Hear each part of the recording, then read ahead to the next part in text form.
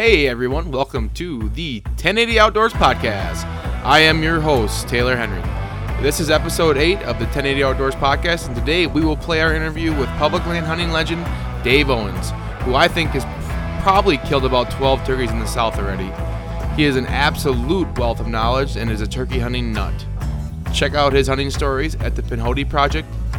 Before we get into his interview, I will kind of cover a little bit what we've been doing the last week or so. Jed and I and Tyler just got back from Nebraska, where I was able to arrow a Jake on Tuesday morning. We were able to get on some property there that was loaded with turkeys. Jed had a little bit of mishap. We're going to actually cover that hunting trip on Saturday, I believe, which today is March 28th, and it's Thursday. I think Saturday we're going to do a Facebook Live and go over that hunt in Nebraska and kind of what all happened there. But for the most part, we are still ramping up here, scouting and shed hunting. Yesterday I finally got out for the first time shed hunting a little bit. We were able to find a decent one side 8-pointer. The weather is finally looking up here in Wisconsin. The snow is getting off, and it isn't extremely muddy, but it is a little bit muddy. And I think turkeys are starting to get warmed up too. We saw some strutting last night on our way down to shooting our bows. So kind of going back into what Dave talks about. Dave is an absolute crazy public land hunter. He did 75 different morning hunts last year. And he documents everything on his YouTube page. So I've already been watching his hunts this year so far. He hunts a lot in the South, and he started the year in Florida where he got at least 2 or 3, and now he's moved over to Alabama. I'm not 100% sure where he's at right now, but he is something else. I don't think in the Midwest we're not accustomed to seeing people as crazy about turkey hunting as he is, but down south it's just a different ball game, and he's very excited to talk to. He shows a lot of tips and tricks because he does hunt mainly on public land. So we did hunt some public in Nebraska. We didn't have any luck there. It just seems to be the birds are just difficult. They end up herding up on private land around the public, and we ended up door knocking. But Dave, I primarily hunts public, so we go in depth here on public land tactics, especially for turkey hunting. So if you're a public land hunter or just a turkey hunter in general, make sure you listen to this whole podcast, as Dave is one of the better turkey hunters I've ever talked to. And also just make sure you tune in Saturday, and Jed and I are going to cover and bring in some footage on Facebook Live from our Nebraska hunt. Again, this is the 1080 Outdoors Podcast. We appreciate everyone who's been following along on our hunts. Make sure you go to our Facebook, like our Facebook page, go over to Instagram, hit a like, and then on this podcast, make sure you please subscribe, enter in a rating or comment, as long as it's positive, and continue to follow our journey. We're going to be having our cameras follow us around all year. Our last Pursuing the Strut episode dropped yesterday, and those will continue to drop weekly until I think in the middle of April. So we're going to continue dropping more podcast episodes here, as we have about 10 or so more that we have recorded already that we will kind of release and drip through the spring here. So we're excited. Thank you very much for listening. We appreciate you, and good luck turkey hunting, and enjoy the podcast. I think we are live. So everyone joining us here, we are live with the legend himself, Dave Owens of the Pinhoti Project. Is that how you pronounce it, Dave? It is. You got it. Nailed it. And where did that name come from? Pinhoti's its origin comes from the Creek Indians. It actually means turkey home. It's a name of a popular hiking trail that kind of comes up along the Alabama and Georgia line and meets up with the Appalachian Trail, the AT, that everybody's very familiar with. But with its kind of home roots and a turkey centralized meaning there with the name, we just kind of all fell into place when we started trying to think of how we were wanting to label what we were fixing to try to do. So sure, I think you knocked it out of the park. Yeah, it's very unique. Yeah, after everybody figures out how to pronounce it and gets used to saying it a few times, it's you don't find many other things called Pinhoti other than the trail over here that's next door to us and that. So That's awesome. And where are you from, Dave? I'm from here in Northwest Georgia. Born and raised in Cedartown, Georgia, right on the Alabama line. Kind of moved a little bit closer to the city. Currently in Ackworth, been here for like 7 or 8 years, and kind of been here my whole life. And what do you do for your non-hunting time? What's your what's your secondary job besides first? I run a termite and pest control business. My cousin owns a termite and pest control business, and I run it. And he allows me that flexibility to kick around during the springtime like I do. Nice. Which is a lot, but not quite enough. So is it only termites, or is there other pests that you guys deal with? Yeah, it's everything bug related. Yep. Pest control, termites, pest control, we tackle any kind of bug anybody has a problem with, really. So okay, can we get like your craziest story then? Yeah. What's the worst, especially in Georgia? You guys have bugs. We don't have bugs right here in Wisconsin right now because it's cold enough. Yeah, y'all get frozen out. But yeah, we got a lot of bugs. We have tons of bugs. It's usually not the bugs; it's the crazy stuff. It's the people that you bump into with the bugs. It's usually a lot crazier. So Stay out of the back swamps. That's what scares me about down there. Yeah. So we're obviously super excited for you to have on. We appreciate you taking your time out of your night to join us. Yeah, absolutely. Before we get started, what's the best place for all our viewers to find you? I think you guys are really prevalent on Instagram. That's where we initially got introduced to you. But yeah, we're on Instagram, Facebook, and then I have the website there. That's kind of just got kicked off and up and running maybe a month or so ago. But YouTube is where we do our thing. That's where all of our content can be found, is on YouTube. So we're hoping to continue to grow there. So where our videos will be found, everything that we've done in the past and anything we would do in the future, that's where we plan on showcasing it, is there on our YouTube channel. Nice. Awesome. And here again, it's Pinhoti Project, so it's a pretty unique name. You're not going to get bombarded if you Google Pinhoti Project. It's pretty unique. You're probably going to find it pretty easily. If you guys start typing in PINH, I'm pretty sure it'll pop up right in your face. So interestingly enough, I know living in Georgia, you had probably a completely different introduction to hunting than we did in Wisconsin and the Midwest. So kind of explain what your introduction to hunting was and what you were doing as a kid. And we were out shooting squirrels and turkey hunting and deer hunting as little kids. What were you guys doing in Georgia? There's a lot of the same kind of stuff. We were kids, and my dad's a fanatical deer hunter, always has been since the beginning of time, as far as I know. And he introduced us to the outdoors, I guess, just as a whole. The specific target there was deer, but it kind of got our feet wet. And I was always the kid that my brother as well. We were, there wasn't a songbird or a gray squirrel that was safe around our house. We were constantly in the woods with pellet rifles and entertaining ourselves and shooting a bunch of things we probably shouldn't have. But that's how we kind of learned. I think that speaks volumes about people's woodsmanship when it starts to develop and grow. You learn how to move through the woods and how to maneuver and all of those, aspects that are kind of hard to teach somebody without experience. You just got to gain them through experience. And so we started that way. And I don't know what caused me to get the turkey hunting bug. But it struck me. My dad never turkey hunted.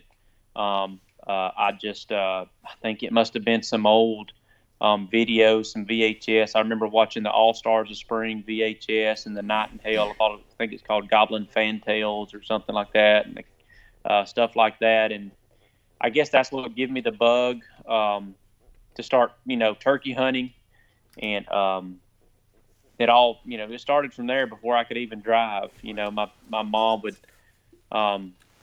wake up, and I got permission through some family friends to hunt a little place. I don't think it was over, 30 or 40 acres, but they had turkeys on it, and they invited me to turkey hunt it. And my mom would wake up before daylight on the weekends and go dump me out at this family friend's place, and I'd be there, and she'd pick me up in the driveway at lunch. So that's how I started that, and just a handful of times that I could talk my dad into getting up early enough to take me out to some of the public ground or some of the hunting club that we used to be in.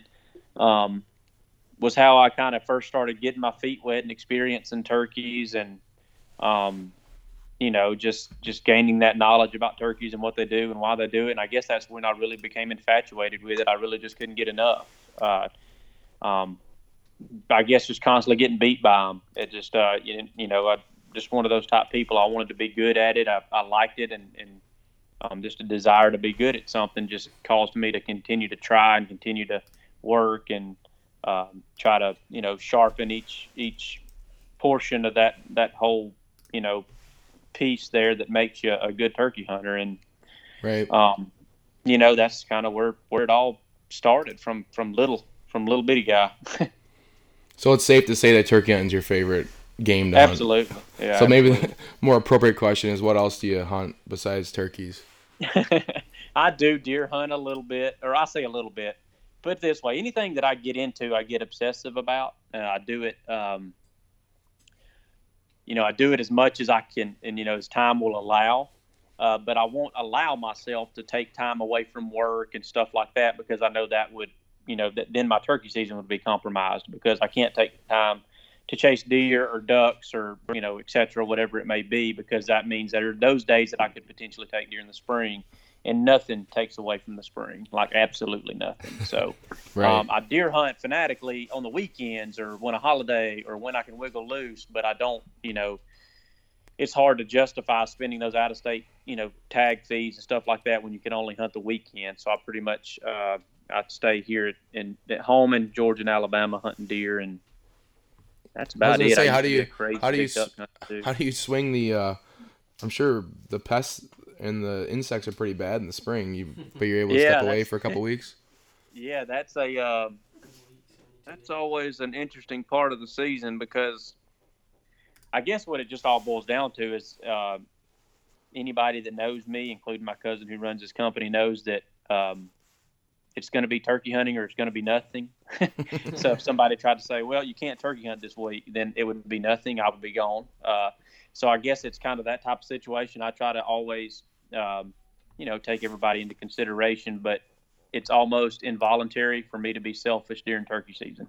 Anybody that, all my friends know that, my family knows that, my poor girlfriend knows that when turkey season comes around, all bets are off. And it's it almost sounded like you said your four girlfriends. I don't mean to be rude. I don't mean to be moody. I don't mean to be as selfish as I am. But when turkey season comes, all bets are off. Well, I've always said being self-aware is one of the most important things in a person. Oh yeah. So as long as you're self-aware that you're selfish in the spring, I'm self-aware that I'm selfish in the spring and the fall. So. Yeah, there's no, I don't make any bones about it. I apologize before the season. Say, look, I'm sorry. I know that there's going to be things that I don't show up to.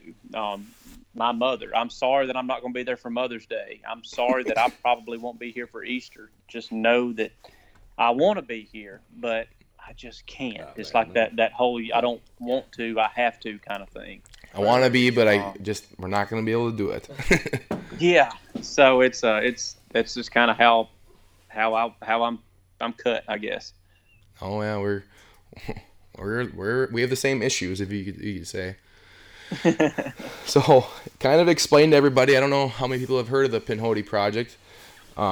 Where the name came from. I know we talked about before we went live here, but for everyone else, it's very interesting backstory. Yeah, where I was born and raised is over here on the Georgia and Alabama line, and Chubbs, who is one of those characters you'll see in there with me quite a bit. He was born and raised just on the other side of the line, so we both hunted around that area, and there's a very popular hiking trail that runs up and down through there that hooks up with the Appalachian Trail northward there, which everybody's usually familiar with. But that trail is called the Pinhoti Trail, and Pinhoti's a Creek Indian word that actually means turkey home.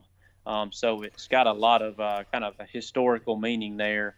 And when we were trying to figure out what we wanted to, what we wanted to call this thing, what we wanted to label this this thing that we were fixing to try to do as, I think it was my girlfriend. We were actually driving home, and we were coming down a little road, and one of those signs it crosses the road. The trail crosses the road there, and she's like, you guys should call it the Pinhoti Project, and it just kind of stuck, and there it goes. It kind of built from there. Yeah, it's always interesting how those names come about. It's always something very simple, but that's a really cool. Yeah, everybody. It's like, what does that even mean? And the few people that Google it and try to figure out what the meaning of Pinhoti means, and then they stumble into the Creek Indian meaning turkey home. They're like, well, oh, that all makes so much sense now. It was so foreign, and now it just makes sense. Yeah, it's cool that it has a down home meaning for you too.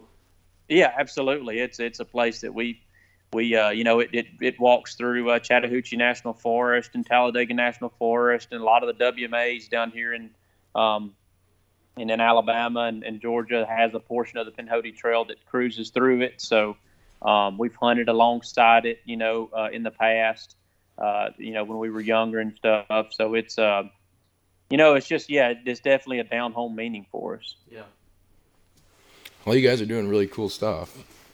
That's for sure. It's we try to it's just us. It's just nothing's done kind of intentional. It's stuff that we've been doing for years that's just never been, especially when I was younger, I just thought everybody did it this way, and everybody loved turkey hunting. When it got turkey season, everybody was like I was, and then I started looking around me and figuring out that wasn't the case. I was kind of a strange bird, Yeah, I went as far as figuring out having to drag my dad out for about 6 years straight when I was like not old enough to drive. That not everyone was like this. Yeah. See, I did the same thing. I started and I got obsessed with it before I could drive, and and I would talk my dad into taking me a handful of times that I think it was just annoying for him because I didn't know what I was really doing. I just wanted to do it really bad, and like I said, I talked my mom every weekend. She would get up on Saturday and Sunday and drop me off and it was like a 25-minute drive. She would drive me to this little 30 or 40 acres that I had been given permission to hunt, and she'd come pick me up at lunch. So I had driven everybody crazy enough to where they just wanted to kind of throw me out in the woods and rinse their hands of me for at least a half a day or so on the weekend, so I wouldn't drive them crazy with turkey calls probably. Well, that's how you do it, though. Yeah, but luckily my mother moved, and I was able to get really close to some really good turkey hunting. She moved right in the middle of some good turkey hunting, and all I needed then was a four-wheeler, and did a lot of door knocking, and before I knew it, I was into a lot of good turkey hunting. So that was awful convenient. But there isn't very much privately owned land around you that you have access to in Georgia, or? Oh yeah, there's plenty of private. Okay. If you want to go that route, there's plenty of private. It's just everything's wrapped up in leases a lot, or a lot of it's family land, and there's other people. The family hunts it, so right. You can only do what you can do, and I have to have a very large amount of acreage to be able to turkey hunt the way I like to turkey hunt. So being trapped down to even a couple thousand acres, like if I was in a lease that was a couple thousand acres, that would only entertain me for a very short amount of time before I would be looking for over the next ridge or whatever. So public land, that's what's always been appealing to me, because it's we have some WMAs that are tens of thousands of acres big, and it's a national forest up north that's hundreds of thousands. So always room to roam. I don't have to let my legs slow down. I can always keep my feet moving, which is the way I like to do it. Well, that's the positive of public land, that's for sure. So what is the exact, how many days straight did you hunt last year? Straight, I'm not. I did. Or how many days did you turkey hunt in the season? I turkey hunted 75 mornings last year. So that's what ended. That was the end game. It ended up being 75 mornings. I documented all of it. To the best of my ability, anyways. Right. Being our first year, and never really, I'd videoed some turkey hunts in the past, but I just kind of did it when it was convenient. I didn't do it to this extreme, which a lot of it is inconvenient, like very, very inconvenient. So there was some pains along the way, forgotten SD card, lost SD cards, forgotten batteries, forgot cameras. I mean, there was a lot of pains along the way, but stuck it out. And I can honestly say I looked into that camera and described what was going on every single morning, which got to be very tough. As it got, starting at about day 25 or 30, it got tough. So by the time 75 got here, it was real tough. So going on the tough part, what would you say was the toughest part of that 75 morning stretch? Oh man, I mean, when you turkey hunt and then you have a full-time job, you're working 40, 45 hours a week, and then you're, with turkey hunting every day before work. In the Southeast, we got a lot of turkey hunters, so you don't just have to get up before daylight. You got to get up in time to get to the gate before the next guy does. So. Sure. You're getting up at, the first couple weeks, like when Alabama was open before Georgia was, and I was, over here at work, I was getting up at like 2:30 in the morning to drive over there. It's about an hour and 20 or 30-minute drive and hunt for a couple hours, and then get in the truck and drive all the way back the hour and 15, 20 minutes to work. You do that for about 2 weeks, and you get tired quick. That doesn't leave a whole lot of time for sleep. But you're running basically just wide open, burning it at both ends, and running on about anywhere from 4 hours sleep being average. That you get pretty tired and ornery pretty quick. So it's tired to look in. It's tiring, and it's hard to look into that camera every morning and say, "Hey guys, it's me again. I'm still turkey hunting." I haven't killed a turkey this week, and still here. Haven't really heard much. It's been raining. It's been cold. I'm tired of the wind. I'm just looking for a break. But I did. So yeah, it was very frustrating at times. And then, I knew it was going to be, but even I, who knew it was going to be rough, didn't expect quite what we found. So what was the hardest part? Getting up in the mornings or keeping your job and your girlfriend? The job and the girlfriend kind of just all went rolling with the punches. They were used to it because they've both been around for quite a while. I suppose they've been around for a while. Yeah. The roughest part is, that whole documentation, and then looking at yourself like, man, you look tired, terrible, and miserable. And I understand that. And, you get bags under your eyes are barely open. I mean, there was some vlogging when I was, tootling up dirt roads and stuff where I literally was sitting there holding the camera and could watch myself kind of doze off. I thought, that is not safe, and people probably think that's that's playing like that wasn't intentional, but no, I mean that is pure life, that's tough. And then it was really tough, after the season. I and probably every turkey hunter goes through quite a depression stage, starting in June.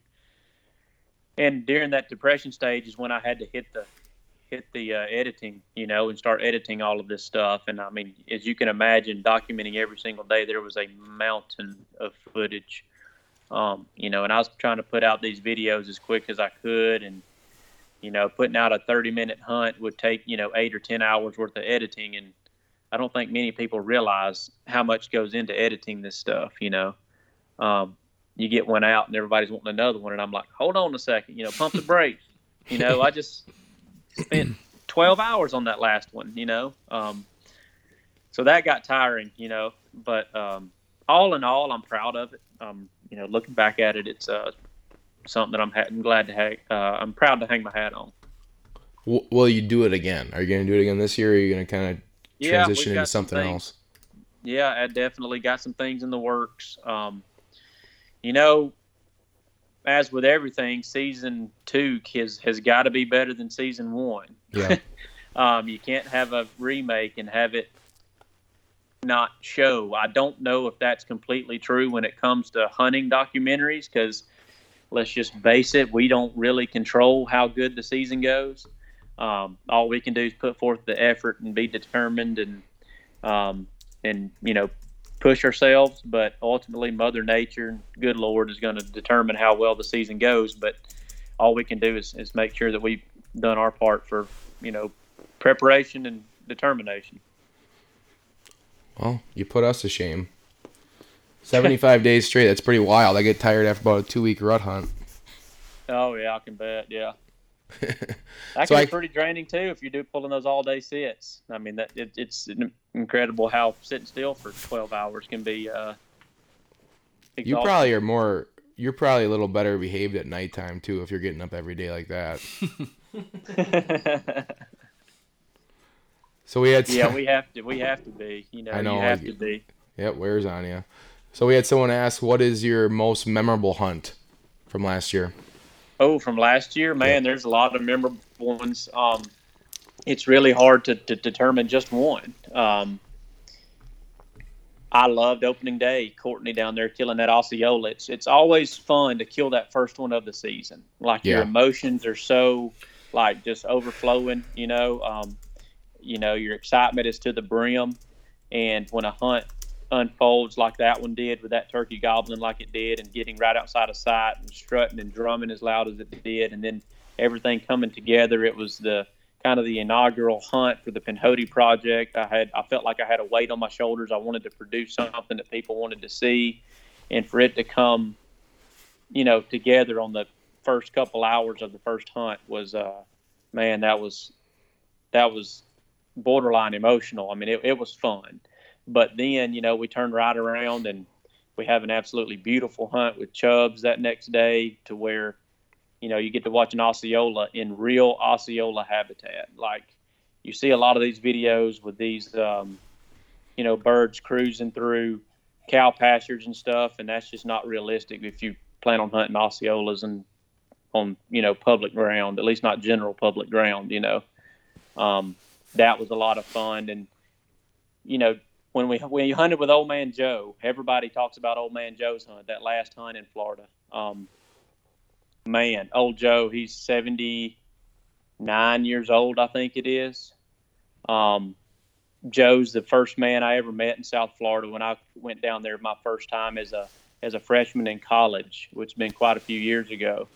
And he pointed me in the right direction on some public turf down there, and I've kept up with Joe for years now. I mean, that's been, gosh, I can't even remember how many years it's been ago. Now it's 15 years ago, I guess. Let's see, I must have been, like 15 or 16 years ago when all that happened, and then never hunted with Joe before. And Joe, like I said, he's way on up in age, but he's still got the desire and the want to. And we drug him out there, Squirrel and I, and man, we had a Osceola gobbler come into the most beautiful setting. Right at the end of the hunt, you can hear another hunter yelping to him, because it is Florida public hunting at its finest, and Joe smashes him out there, and it's just, man, I mean, there were so many. I could sit here for hours and talk about every single one of those hunts. Well, you go out 75 mornings, they're gonna have a couple.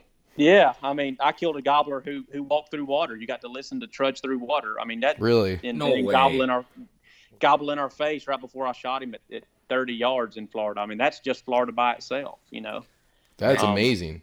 I can't even get a turkey to cross a ditch, and you're getting them to cross water. That's insane. Yeah. Well, this Osceolas, that's like comparing an apple and an orange. Those guys live in the water, so they're pretty used to walking in the water. But yeah, that guy was in ankle deep water, just trudge. You could hear him just trudging right along. Or actually, we were watching him at that point, but he was trudging right along, and it was a pretty cool experience when you can hear him walking in the water, which happens, I won't say often, but it happens down in Florida quite a bit. You can hear them walking in that water before you see them. But man, there's so many memorable hunts from last year. Holding that video camera, it's easy to have a good season and then just kind of, appreciate it, but then it almost goes forgotten about until something specific calls it up. But then when you got these videos to go back and look at, it's something else to come see them unfold.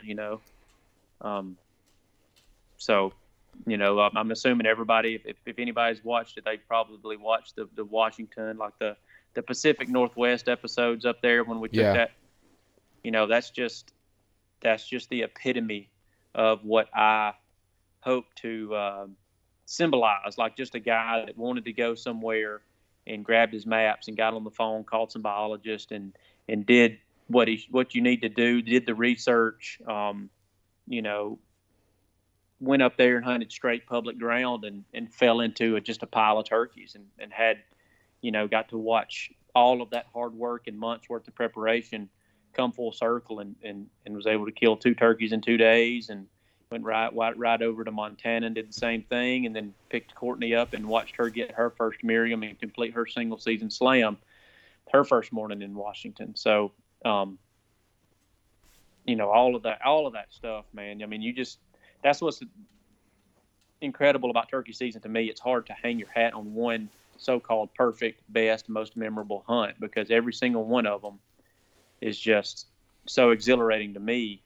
I think that's what keeps me, you know, driven. That's why I can't get tired of it. It's like, you know, I'm expecting, and I hope I have another, you know, just one more this 2019 season. If I could, you know, just have one more hunt like Right. that, just get to go through that adrenaline rush one more time, you know, I'd be satisfied. Right.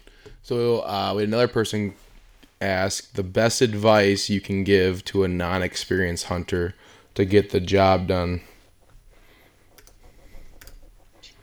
Non-experienced turkey hunters that want to start turkey hunting, there's so much that goes into turkey hunting. Essentially, you need to know the bird, and everybody's going to tell you to know the bird, you know, understand them, you know, and there's a wealth of knowledge through YouTube and all these platforms to where you can watch turkeys be turkeys now.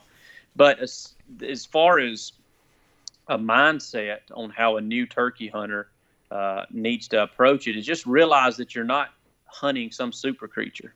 A lot of people kind of personalize turkeys. They give them attributes that they don't have. They treat them like people. You got to realize these turkeys are just out there for survival, and they're nervous. They're nervous all the time because everything eats a turkey.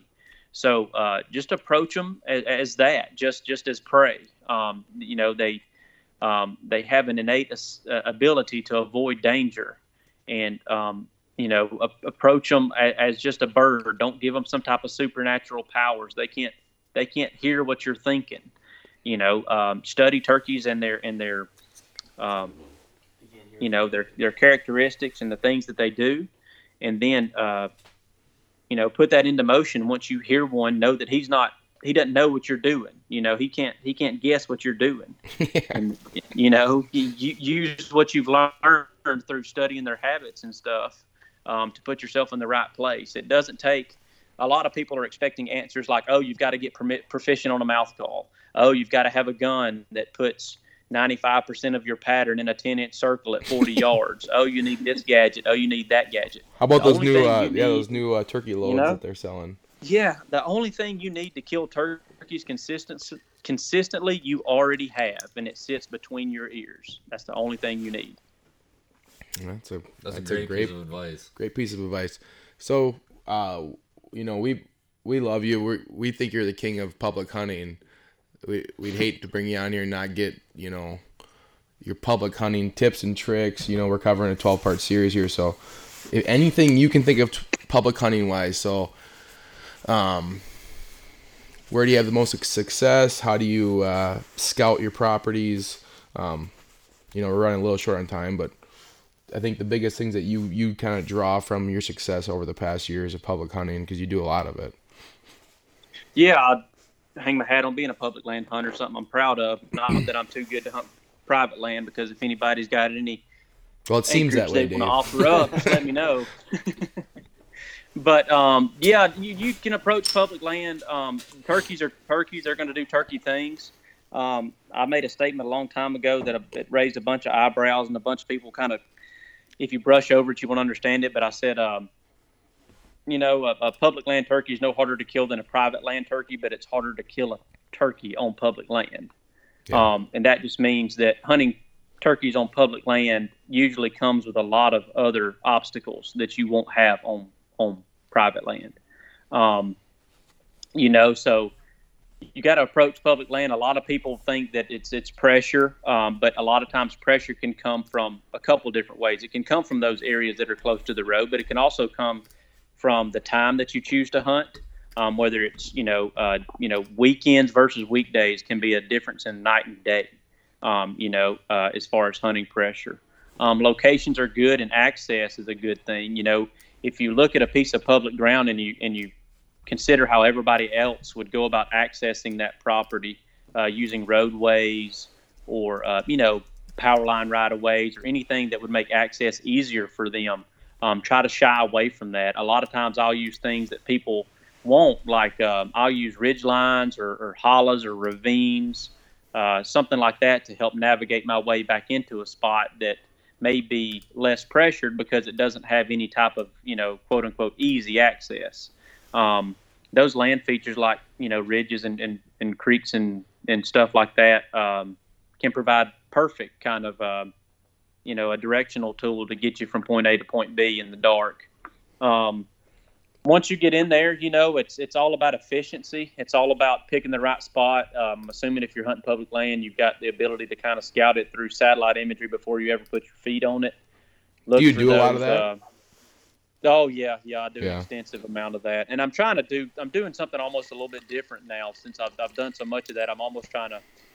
I've got a kind of a base knowledge all across the country since I've hunted all of the states. There's always somewhere that I could go to that I've hunted in the past. So I'm almost trying to just pick places on the fly that makes me almost use your skill sets without having those areas that you're going to go visit that you've already picked out on satellite. Almost like looking at your maps on your phone right as you get there, picking a few spots and going like on the fly.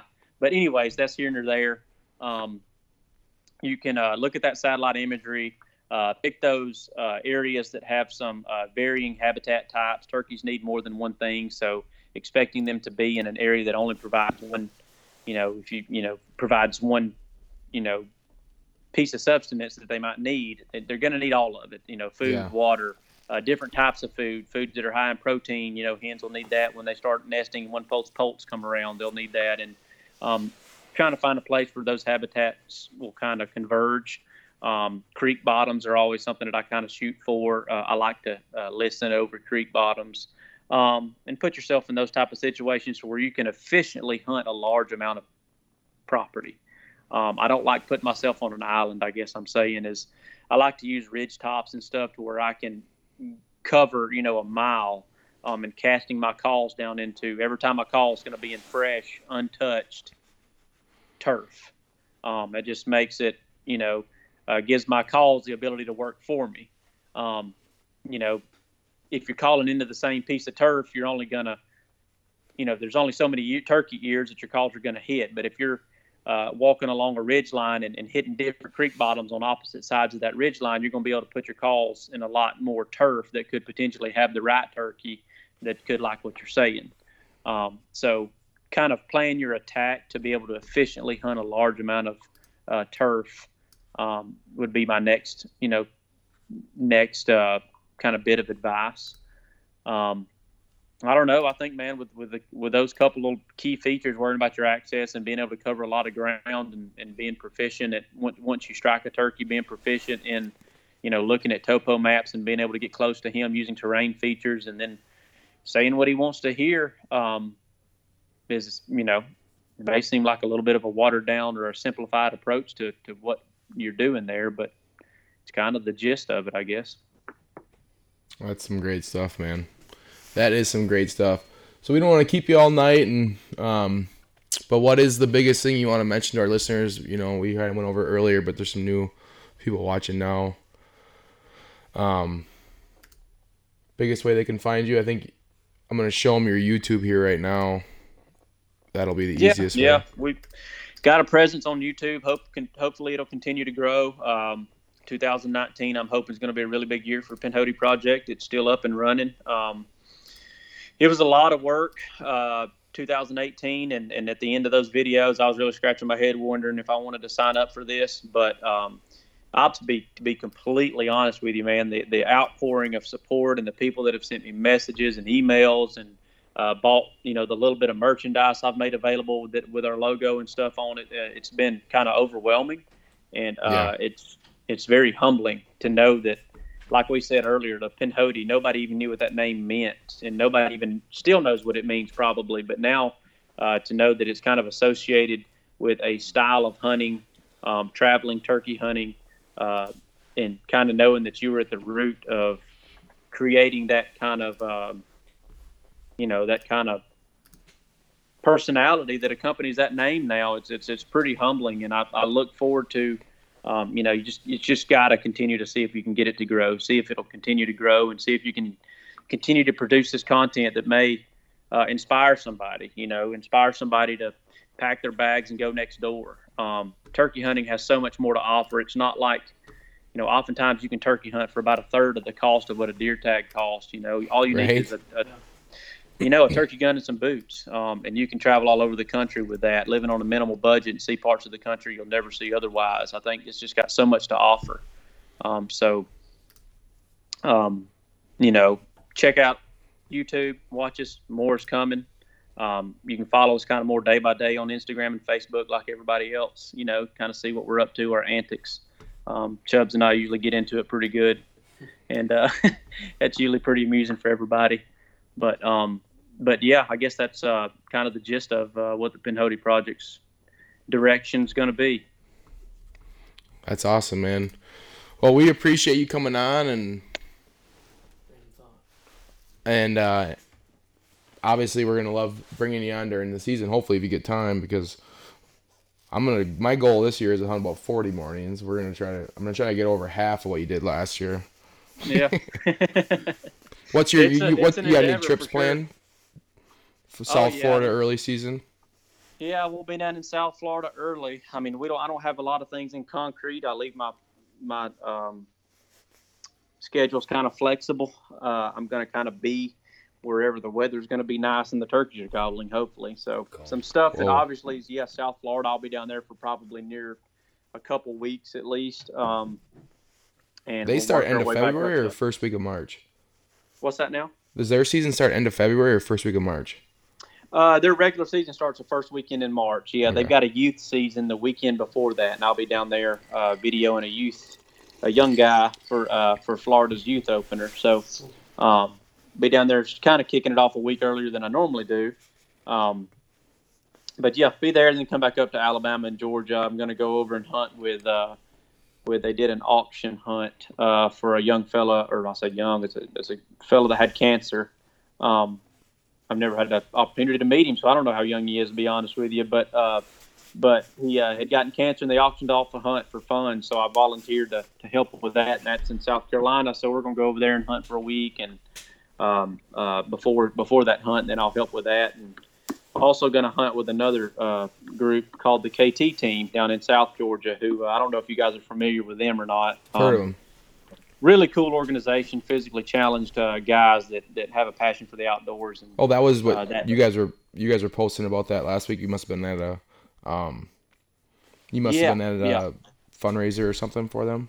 Yeah, well, yeah, they're going to be at the Grand Nationals, the NWTF show, and they've got a booth and going to be in there with them and hanging out with them quite a bit. And man, they just got an awesome kind of message. They're doing awesome things, and man, somebody that kind of goes through the things those folks have gone through, and then their outlook on life is still as bright as it is. I mean, those guys are an inspiration.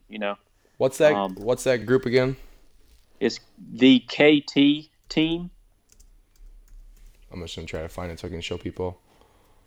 Yeah, those guys are, man. They're the K Team. Jason KT Beard Team and Harry Inc. Terrell. Yep, the KT Team. Let me bring it up on the page here. So KT Team Inc. Everyone, hop over and give them a like. Yeah, they're an awesome group of guys, and like I said, man, you read their, you read what they're all about, and you can see the direction that they're going and what they're about and who they're for, and man, you just watch their message and stuff. It's it really puts things into perspective. It did for me, and just in what little bit of time I've been able to spend. I've known Kerry for for quite a while through the competitive calling thing. Just met Jason within a last year or so, and man, just the inspiration that guy is, and how he is physically. You know, his challenges have done nothing but open doors. You know, it's Right. I tell you what, it's humbling, man. Well, we'd love to have you on, Dave.